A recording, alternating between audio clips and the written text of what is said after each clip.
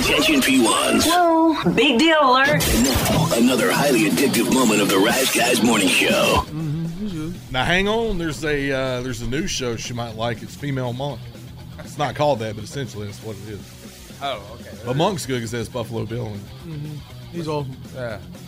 Adam Levine, whatever his name is. Ted? Adam Levine. He probably gets confused with Ted a lot. Probably. What's the female monk? I forget her Not name. a joke. I thought he was going to be a joke, too. I think it's coming on CBS. It's a new show. She's like some quirky female detective. But I'm like, you're Monk, but a woman. I like Female Columbo with Natasha Lyonne. That's a good show. Yeah, that one's good. Lady Columbo. You got, I'm telling you, man, you'd love it. I don't like She's her. awesome. I don't like her. I don't know her or know her, positions on things in society. It's nothing like that. I just don't like her demeanor.